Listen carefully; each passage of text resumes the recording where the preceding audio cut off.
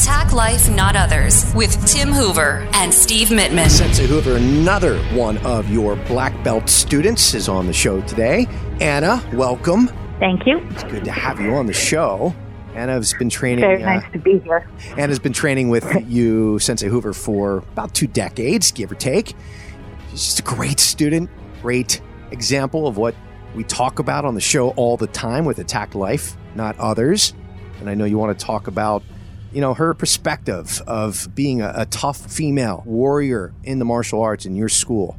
Yeah, I do. And, it's funny because if you think about it, we don't have a lot of females that come on and speak on the show, Steve. There's a problem here. I thought about the other day, the only other one has been really Chelsea. It's not, it's not right. And, Trisha, don't forget her. She won't let you forget about her. Well, that's true, Trisha, but also the amount of women that are not only coming into the martial arts, and Anna being one of those that started 20 years ago when that was not so common. Today it is. And it's not just in my adult class, but in the kids and in the junior class. And I hope a lot of these kids are going to listen to this because it's really important. But a large majority are tough. They are focused and they're on the money and they're the leaders and they push hard. And not only do I see the older students that have been with me for 20, 25 years who have always been tough, but I see the new ones coming in and they're tough too. And I've said this once, I've said it 1,000 times. Pound for pound, up against all the males, they're stronger, they're tougher, they have a tougher attitude. They do not give up. They push harder. They work harder. I call them the animal group. And now listen to this. It's because there is no fairness in the street, none whatsoever. And if there is anybody or any particular gender that has an advantage, it's a large male. And the large male usually picks on the smaller or the weaker. And a lot of times we look at females as being weaker, and they're not. And there is not anything that I do less for them. I don't allow them to do push-ups differently. I don't allow them to spar anybody else differently. It's not like golf. You have the ladies' tees.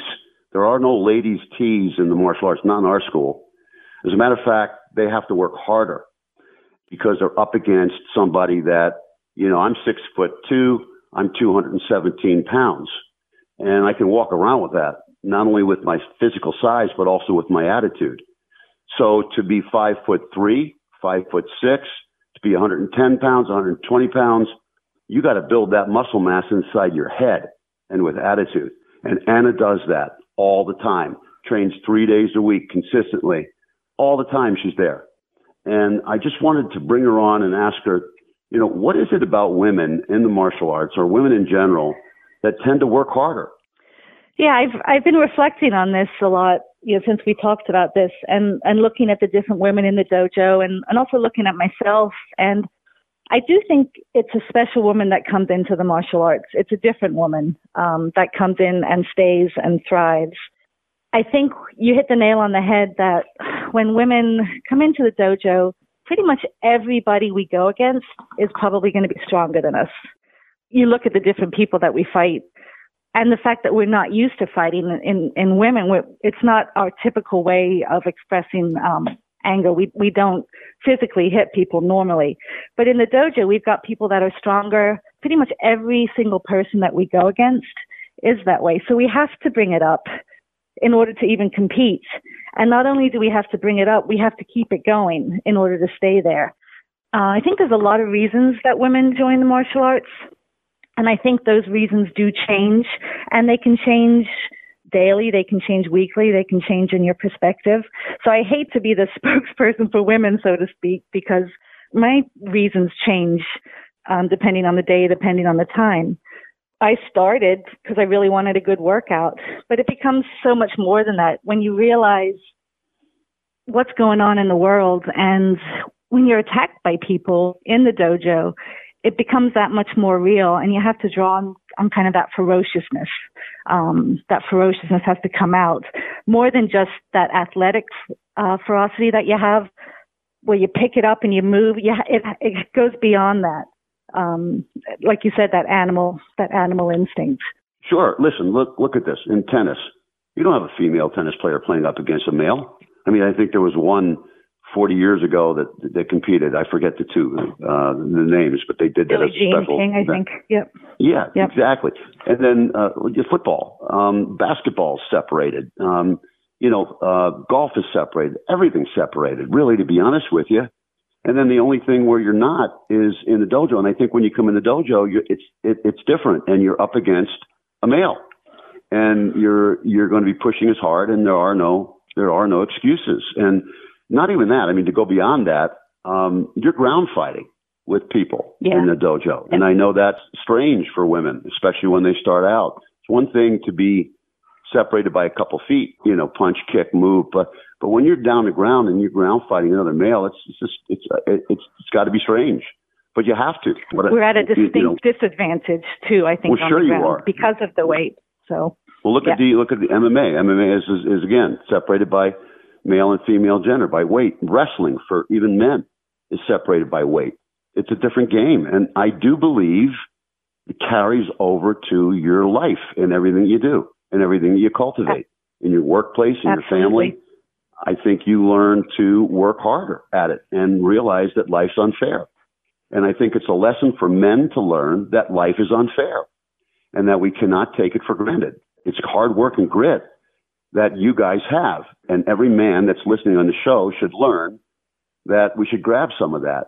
It helps with your confidence. You develop a mental toughness.